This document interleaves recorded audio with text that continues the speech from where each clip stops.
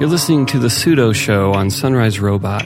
Find out how you can help us out at sunriserobot.net/support. Welcome to episode 18 of The Pseudo Show. I'm your host, Mike Edwards, and I'm here with performance, installation, and sound artist and musician, Colby Wilson. Hello. With that kind of introduction. Cole, you've been the resident artist here at Platform for a while now. So how did you come to be in Denver? So for the past 3 years, I've been working on this record, which is about the ancient Carthaginian general Hannibal Barca and his role in the Second Punic War between Carthage and Rome in 200 BCE. And the principal engineer that I have been working with to sort of finish up tracking and mixing with lives in Denver. So last year I was looking for some sort of institution that I could do an artist residency at, where I could focus primarily on that project, and Platform fit the bill. So I spent months putting together an application and wound up getting it, which is great. Yeah. and so I came out here to finish this record. And so we're recording in Platform if you're hearing footsteps on the ceiling. So this is your immersive surround experience. Pacing pensively.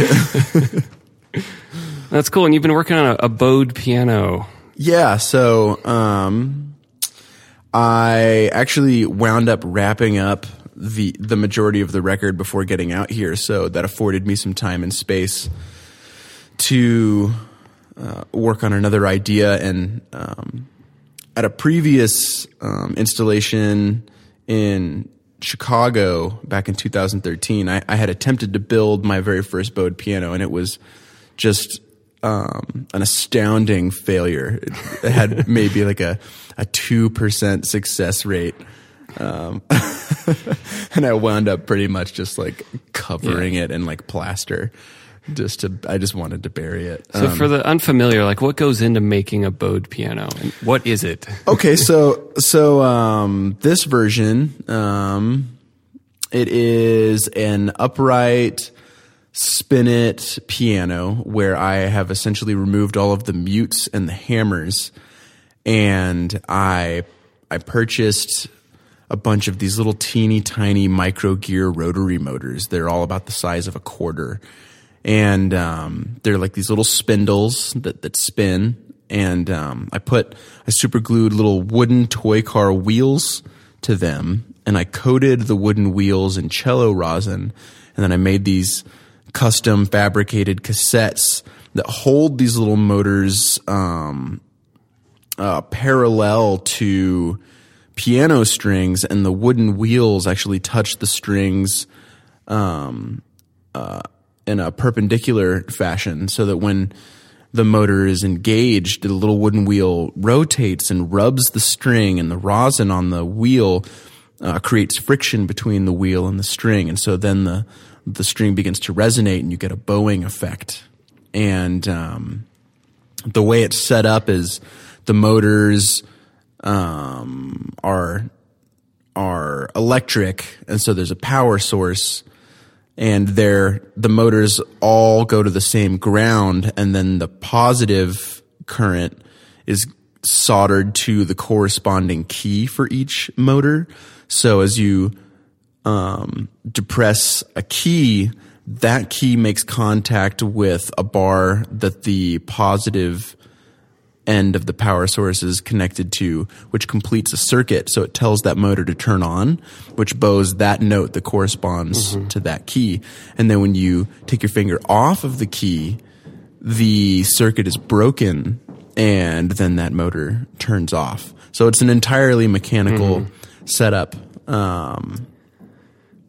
So yeah, that's what that is. It's an interesting effect, because you were showing it to me earlier, and there's it's almost like a synth sound in a way. It's got an attack and decay to it. It's got almost a tremolo rhythm. Yeah, it's a really wild sounding instrument. It's actually different than my initial intention which was to have a consistent bowed note that doesn't have that sort of rhythmic pattern. I still really enjoy it. I think it's a really pleasant sound. But this next version of it that's going to exist, I'm hoping to get closer to that. That's interesting. So I was trying to look up some history of other attempts at bowed pianos, and the only thing I really found was in the 70s, Stephen Scott basically assembled an army of people that would grab fish line and they would just manually bow on the piano and have some kind of crazy arrangement. I didn't know if there's obviously some gaps in between that and modern day little more DIY projects to build mechanical bowed pianos. That's the impetus for all of this. Was I saw a bowed piano ensemble play at the College of Santa Fe back in 2006, and I thought it was such a beautiful sound, but I wanted to be able to do all of it like myself, anytime that I wanted. And so the initial concept that I came up with was I had created this band, essentially, this continuous stream of violin bow hair that I had braided together so that it was flat on one side and then all of the knots of the braids were on the other. And then I had this track of this bicycle wheel that I had coated the inside of the wheel with cello rosin so that it would be consistently re-rosining itself. Then I ran the bow hair behind the strings, but I was only able to get the first and the last string to bow because you would need it to be arched, and the amount of torque that was necessary physically in that situation would either break the bow hair or burn up the motor, which I experienced both. And so finally I decided to consult some engineers. And then not too long after that failure, I saw this bowed piano. It's called like a violoncello or something like that. It's actually this musician, this European, I forget where he's from. He took these schematics that Da Vinci actually came up with. Of course. Yeah, of course. Oh, Da Vinci, you beat me again. And it works. His version works beautifully and is incredibly elegant and sounds beautiful. And it's actually pedal powered, obviously. And as far as I know, this is the only electronic bowed piano that exists. If somebody out there hears that statement and essentially is like, I've been making them for years, please reach out to me. I would love to. As would I. To glean any wisdom. Yeah, me too. So tell us more about this Hannibal Barca project. Sure.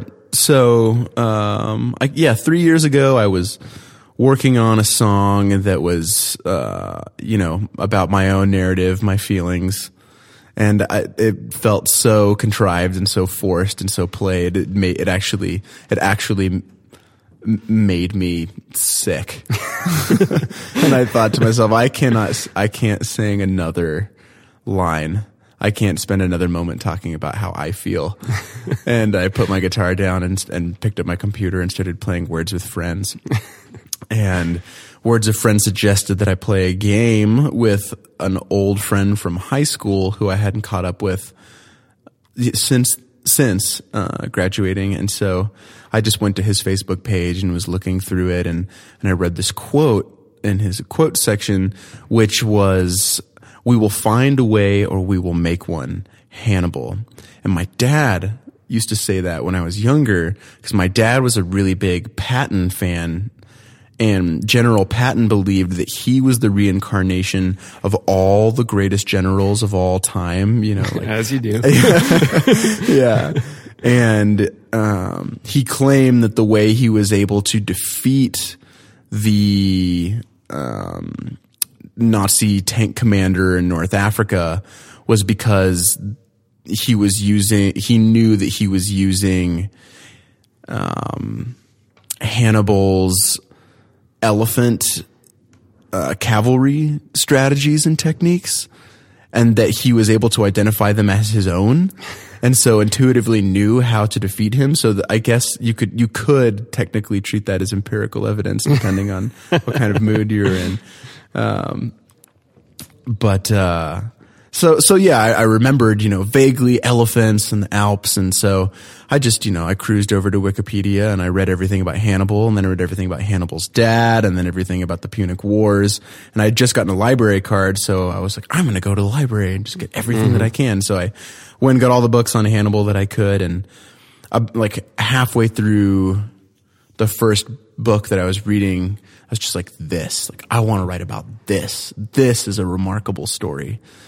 And also totally, contrary to anything that I've written about before. All of the subjects that I've talked about have either been about sort of like, love and unrequited love and what it means to feel discontented as an American and the type of society that we live in, and, white guilt and, just my own personal narrative.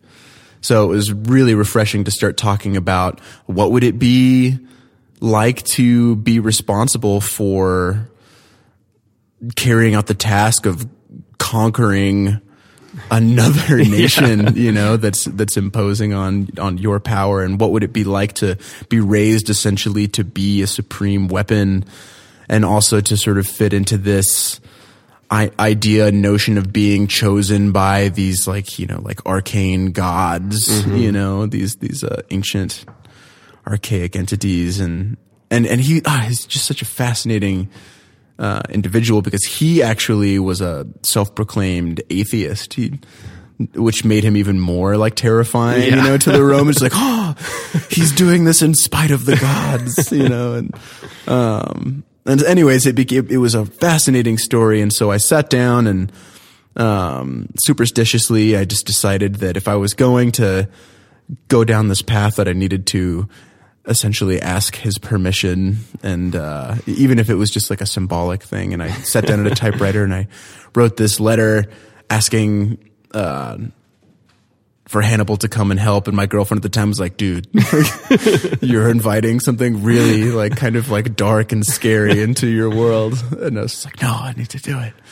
And then, that night I wrote the first 3 pieces of the album. And then since then, as I continued to read and discover things, I continued to write songs, and I would go back and I would edit things. And then I decided that the album, one, needed to be in chronological order. So all of the songs, their order was predetermined. And I also decided that I needed to follow the dynamics of his experience. And so all of the compositions are informed by the results of a battle, the personalities present for that historical event, the cultures represented, the circumstances of his of geography and of weather, and so the instruments that are used and the tonal qualities and the musical stylings, just all of the aesthetics and the layout of these songs was determined by everything that took place. And so one of the other things that I wanted to do was I wanted to employ Hannibal's military techniques and tactics from a creative standpoint. So one of the major obstacles that Hannibal had to navigate was, once he had crossed the Alps over into Italy, he was unaided, once he got there, it he was his only resource. And so he had to find a way to consistently feed roughly 20,000 soldiers and all of their animals and water and shelter. And then he also had to be able to defeat, a never-ending onslaught of soldiers that did have an infrastructure. And so metaphorically, what was that like in your project? So what I decided, unless you had actual soldiers attacking you. Yeah, I had this time machine. I just went back and collected Greeks and Iberians and Celts and Gauls.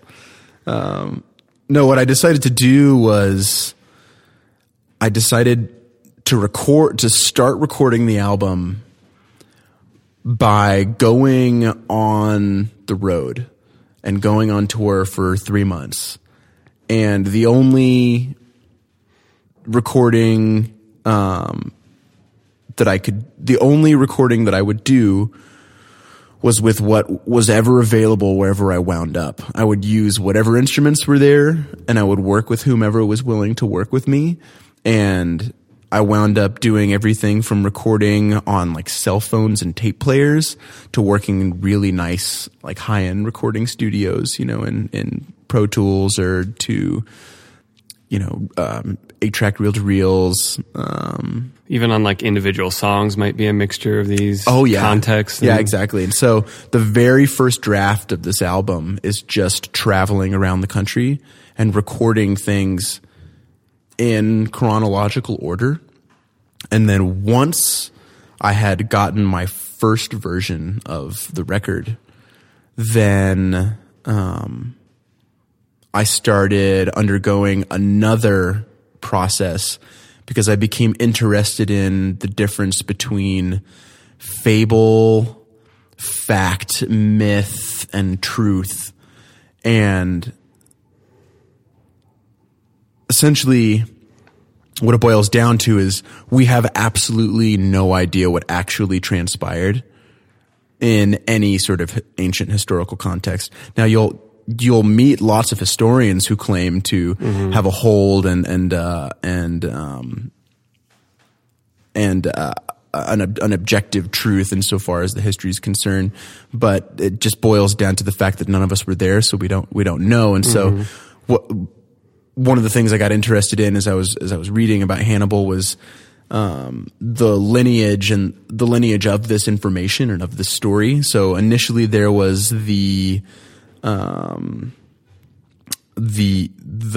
documentarian who was traveling with Hannibal's military, and those documents actually were lost. So we have no account of that. There is an account of someone taking account, but that account doesn't exist, and no one knows who that call individual. Hearsay. Yeah, exactly. Yeah, exactly. Ancient hearsay. And so.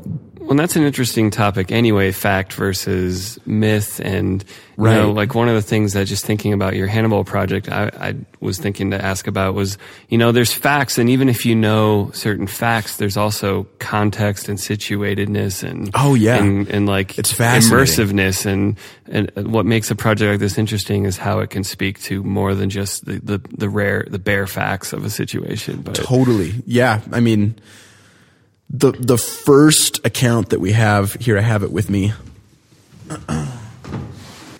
You've got Polybius, who's a Greek, who is a political prisoner that essentially he was kind of like a higher up from Greece and was treated essentially like a Roman citizen. I mean, he couldn't vote or anything like that. And he was free to roam the city, but he wasn't allowed to leave the city. So he took up writing an account of Roman history, and using that found a way to go outside of Rome to go and interview people to talk about Rome's history. And so he sort of had like a military escort taking him all over the ancient Mediterranean. And he actually got to interview soldiers who were in Hannibal's army, who were old men at that time. So you have that document. And then about like roughly 100 years later, you get Livy, who is the Hollywood jingoist Roman historian. History written by the winners. Oh yeah, exactly. It's so funny, man. It's so funny. He's so passionate and definitely casts his own like nationalistic, prideful light on all of the situations that are way different than how, in a lot of instances, than how like Polybius purports things to have taken place. But so there, yeah, you have what happened, you have how Hannibal's soldiers tell the story to Polybius, who has his own agenda, which is then translated by Livy to be cast in a very pro Roman light. And then, the Dark Ages take place, and you have, like the burning of the Library of Alexandria, and you have all of these monks essentially like hiding texts. So you lost a lot of Livy and Polybius, and some of the only things to have survived were the accounts of the Punic Wars.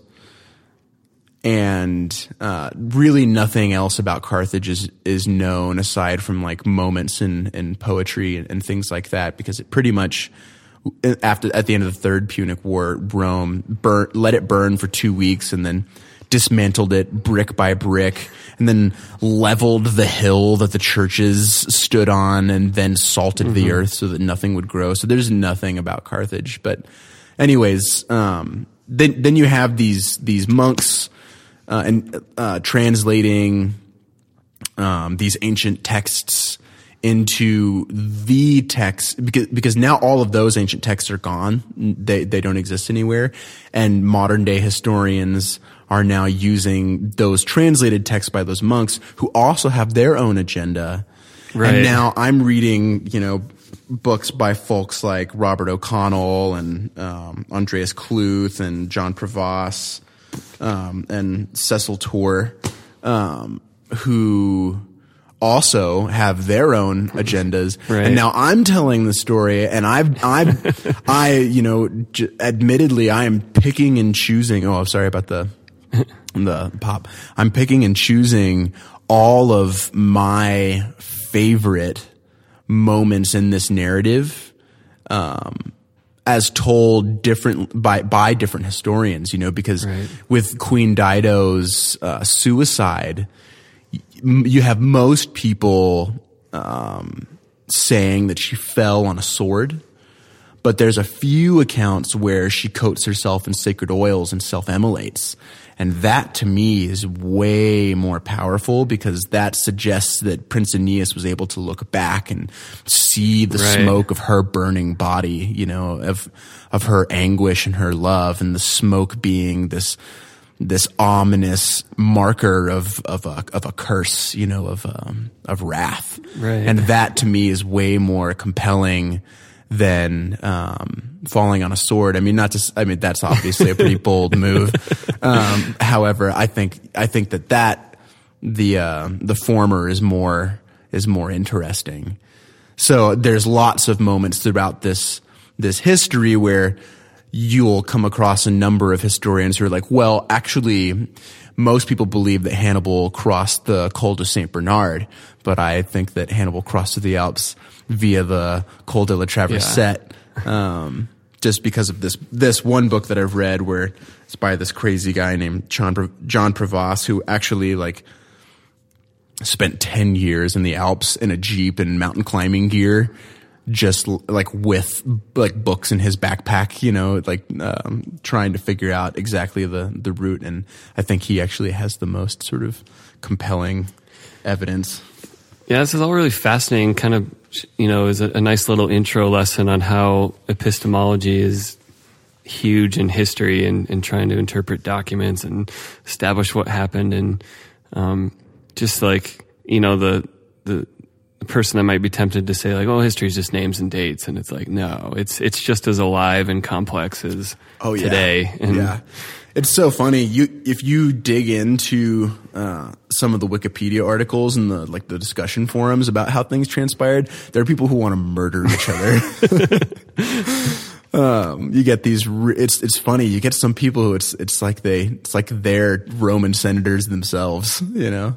That's cool. So yeah. So the whole record draws from this whole crazy, wild narrative. It's a beautiful story. It's a horrific story, and the album is about an hour in length and covers a broad spectrum of sounds. You know, you have everything from chamber music to shoegaze and metal and musique concrète and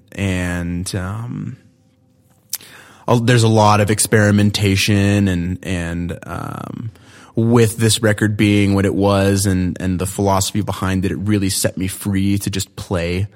And so this record, I would say, is you know, one part songwriting, but also one part sound art and exploration.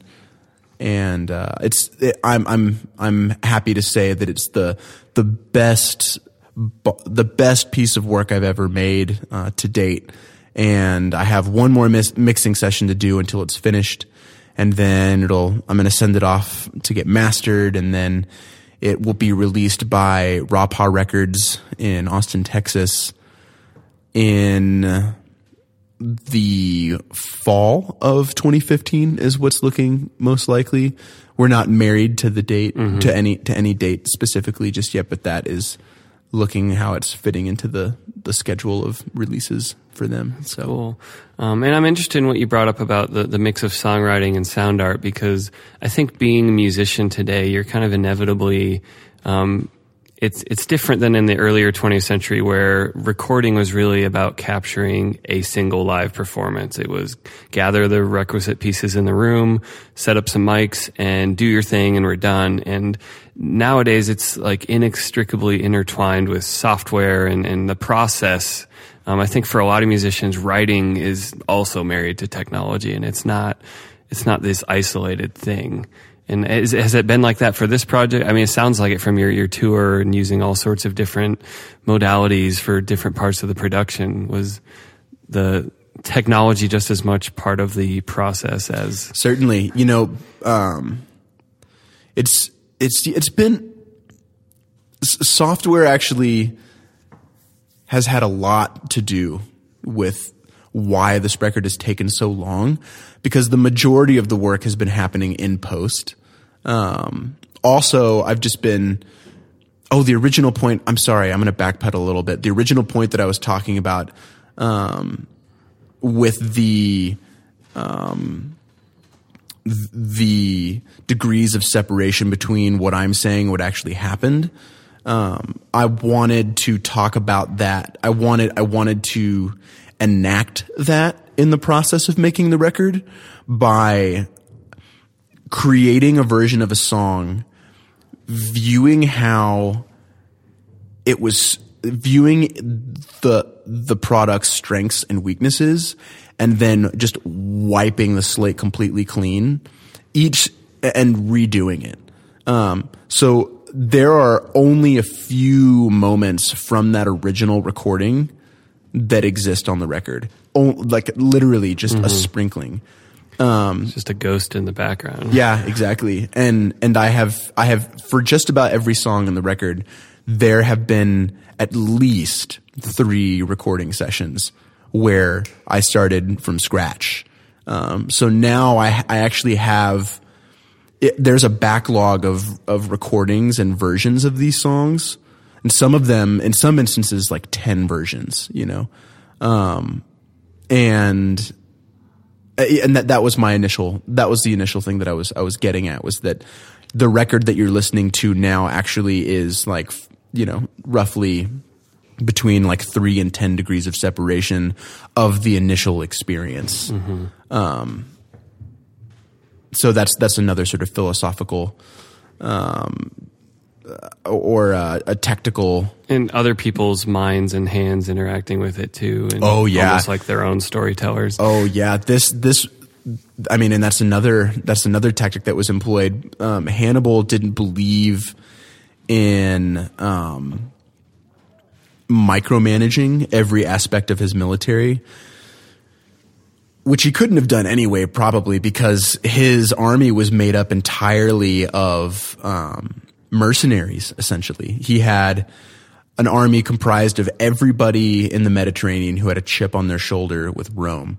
So he had Gauls, Celts, Iberians, Celt-Iberians, Spaniards, Numidians, North Africans, Greeks from all the different sects of Greece, Sicilians, defected Italians.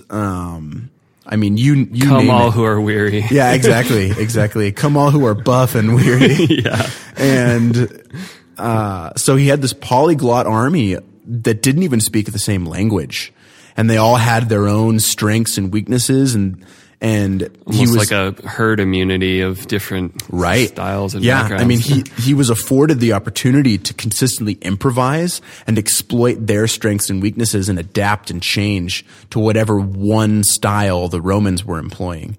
And a big part of that too was that he would basically give his different officers directions. This is the primary goal. This is the objective. How you achieve that objective is entirely up to you.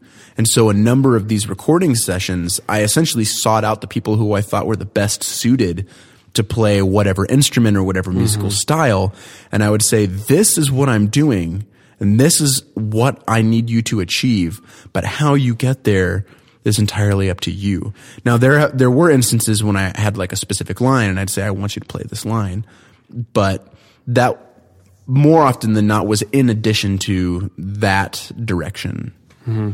And does this come naturally to you to sort of delegate control to someone else over a piece? Or in the past, have it been more like, no, I kind of want to oversee every corner of my music projects? And I would say, well, the short answer is yes. It is.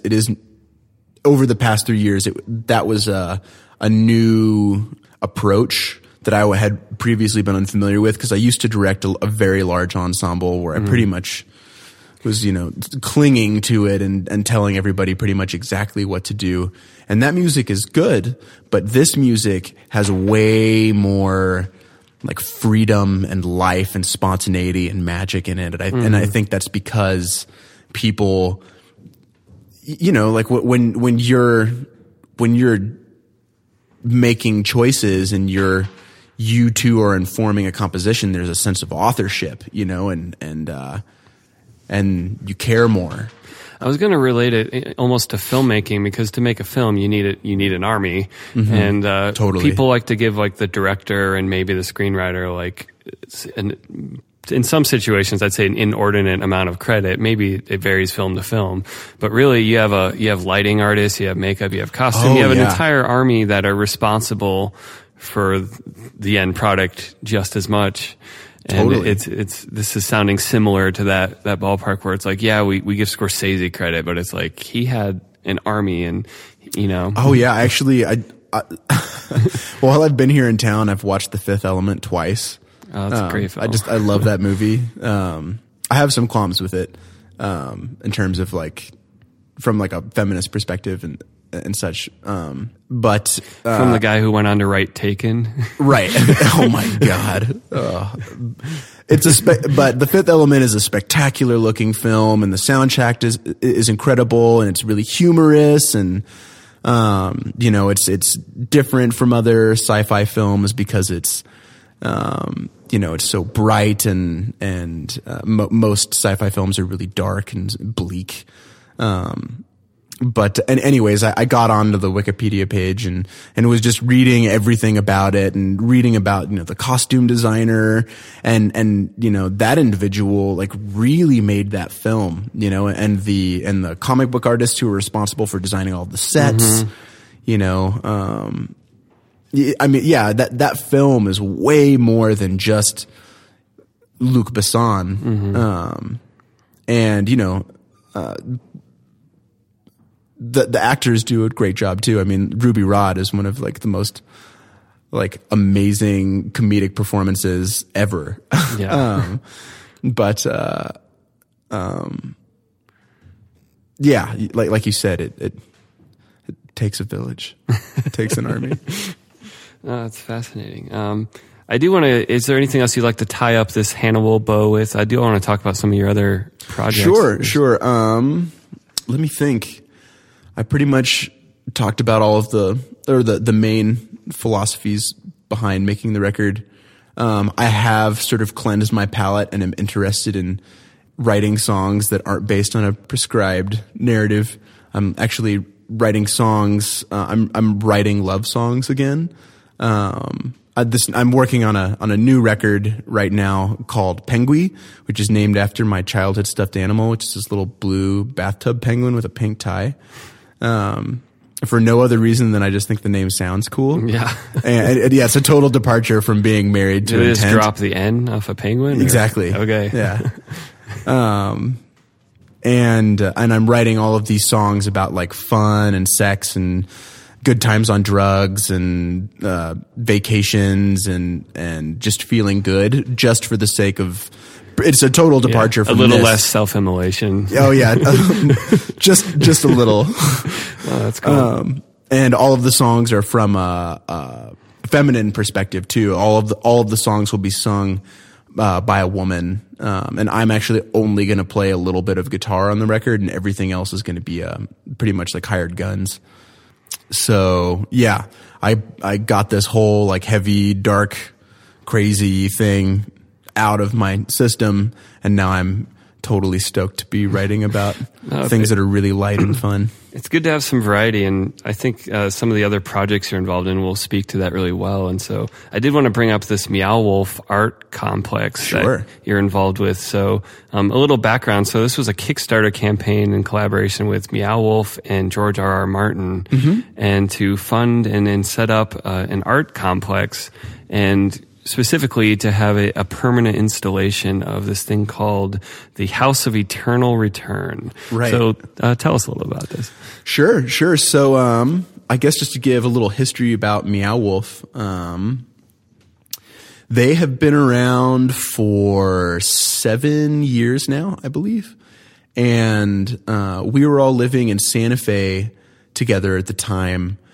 And I was preoccupied with a different musical project when they started generating work, and subsequently they're so imaginative and are really incredible artists and have this really unique and interesting vision, and have, over the past 7 years been transforming spaces into these lavish, wild, otherworldly, interactive and immersive installations. Yeah, and they're past famous for the Do Return, which is an interdimensional ship full of interactive. Yeah, like a 70-foot long, like 3-story ship that travels through space and time that you were able to walk through and up onto the deck, and the ship was surrounded by this extraterrestrial world and landscape with jellyfish floating in the sky and weird black holes that you could put your head into, and like a cave system that you could navigate. And needless to say, they were always making the most interesting spaces to perform in Santa Fe.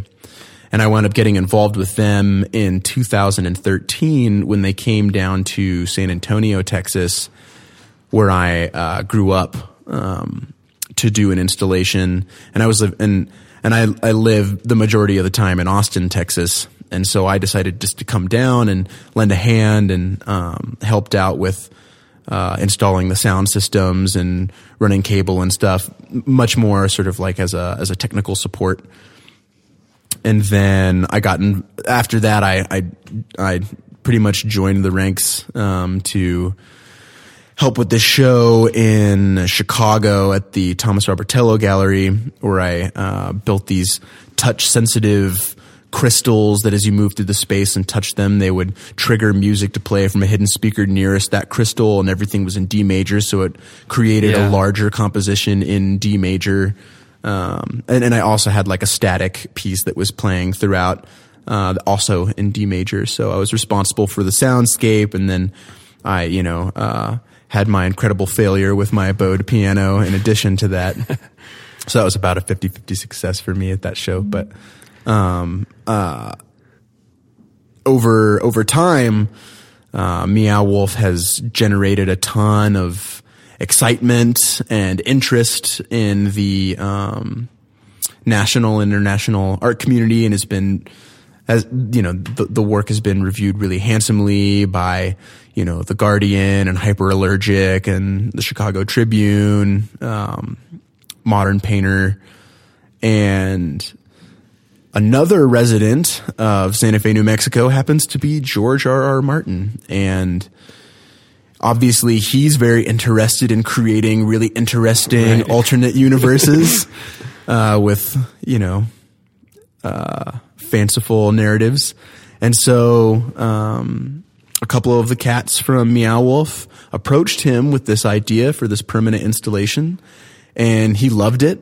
And, a couple months ago, signed the lease on a building that used to be the old bowling alley in Santa Fe. It's a 30,000 square foot building. I saw like the big team picture. They're holding some bowling pins. Strike. That's how it felt anyway. And so, right now everybody's sort of getting their ducks in a row, and come June, we will begin production, and we're hoping to finish in September. And I'm going to be working with a team of sound artists under the direction of this fantastic musician named Ben Wright. Plays in this really wonderful ensemble called D Numbers. And he's going to be delegating essentially responsibilities for the soundscapes for all of the different environments, because the narrative for the piece is you go into this Victorian household. Literally, you go into a Victorian house, and this house was once inhabited by this family of scientists who had developed a way to break space and time. And once that moment happened, they were sort of scattered throughout space and time. And so you go and you open things like the fridge or a closet or the pantry, or you lift a toilet seat, you look under the bed, and then there's a portal to another world. So like you like walk into this blinding light, you know, in the refrigerator, and you walk past like dangling chicken and salads and sandwich cheeses, and all of a sudden you find yourself in like a jungle, you know, with tree houses. Or, you know, like you open the toilet and go down this ladder and you find yourself in this futuristic spa inhabited by cavemen, you know, or you go through this closet and you go into this like interdimensional portal through time and space, and you're like engulfed in starlight. So you have this labyrinth-esque world of immersive, interactive installation art. And so Ben is going to be delegating the responsibilities to me and my friends Paul and Brian. And you know, there's going to be a lot of crossover. But we're all going to be essentially designing these sounds, you know, music and aural textures and things. And then in addition to that, I'll just be like a part of the general help, like building things, because I have a background in construction and stuff. And I'm also bringing my bowed piano. They're coming to pick me and the piano up in about a week, and that'll be part of the permanent installation down there as well. That's very exciting. And I think it's an amazing example of just the collaboration of all different corners of art and effort and skill. And so you have architecture, you have sound and music, you have all kinds of art kind of coming together for this vision. And it kind of speaks to me of an aesthetic of play and fun, and kind of thinking about what is the role of fun and play in society and culture, and what kind of dialogue it can bring to a culture. And so here's this, I mean, it just seems like a Victorian house already is like, you could do so much with just that concept of what are you saying about modern day versus, you know, how we've developed and where our Western roots, but then you can pull in all these other contexts into the space. Yeah. There's a lot going on. There's a lot going on, and it can be slightly dizzying at times, but mostly it just is, it feels just like a huge, incredible dream, you know? Have you had a chance to check out the Mark Mothersbaugh exhibit at the MCA? Yeah, a part of my residency at Platform has been teaching workshops with kids, because that's a big part of what they do here is they team artists up with underserved youth, and the workshops that I taught were primarily about sound art and installation art and how to sort of marry the two. And when I heard about Myopia, Mark Mothersbaugh's, I wanted them to see his body of work, specifically his automated instruments. Mm-hmm. And so we spent like a whole afternoon there, and they were like, "This is so weird. It's so weird." It's like, I know, I love it. I mean, that's the whole Devo aesthetic, is anything but normal is kind of one of their mantras. So yeah, the very sort of like androgynous, obsession with like sexuality and food, and I like how it was like mirrored, like the car butts or the that was all really, really cool. That whole series of photography is really interesting. Yeah, I mean, I just thought of it because of your bowed piano reminded me of his bird whistle contraption, and they have it playing throughout the exhibit, and you can actually see it functioning. And I cried. I was so happy to just stand in that room and wait for the pieces, because there's like 5 minutes between each piece, and I spent probably half my time just hanging out in that room. Mark, if you're listening, congratulations.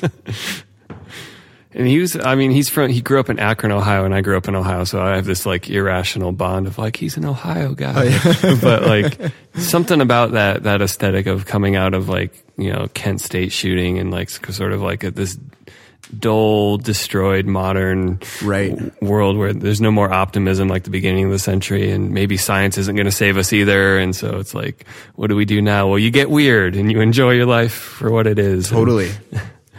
Yeah, you take the junk that's around you and you turn it into a beautiful instrument. Yeah. So I want to thank you so much for coming on the Pseudo Show. Oh, yeah. Cole. Thank you for having me. And people can find your stuff. I don't know if there's a certain website that's best. ColeBWilson.com is one space. I do a half decent job of keeping that updated. The best place to stay up to date on the events that are the Hannibal record and the Meow Wolf stuff, really the best place to go is to meowwolf.com and rawpaatx.com. And I do intermittently post like weird EPs and sound art pieces and stuff to my Bandcamp. Fortunately, I'm the only Cole B. Wilson on the internet. So if you Google me, nice. Like my website comes up and my Bandcamp, and March 20th, which I think is when this is going to broadcast, is my birthday.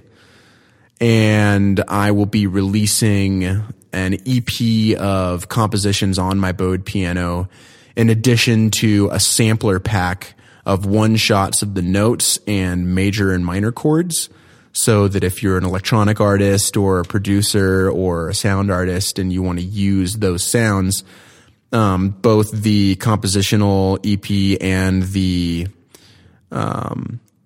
sampler pack will be for download, sliding scale, whatever you want to donate, because I'm going to be traveling for a bit until the Meow Wolf install kicks up in June. So I've got some time to kill.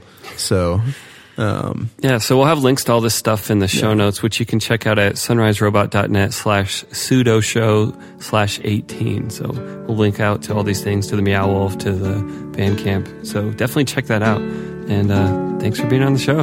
Hey, thank you so much for inviting me, Mike. I appreciate it. Don't let that feeling get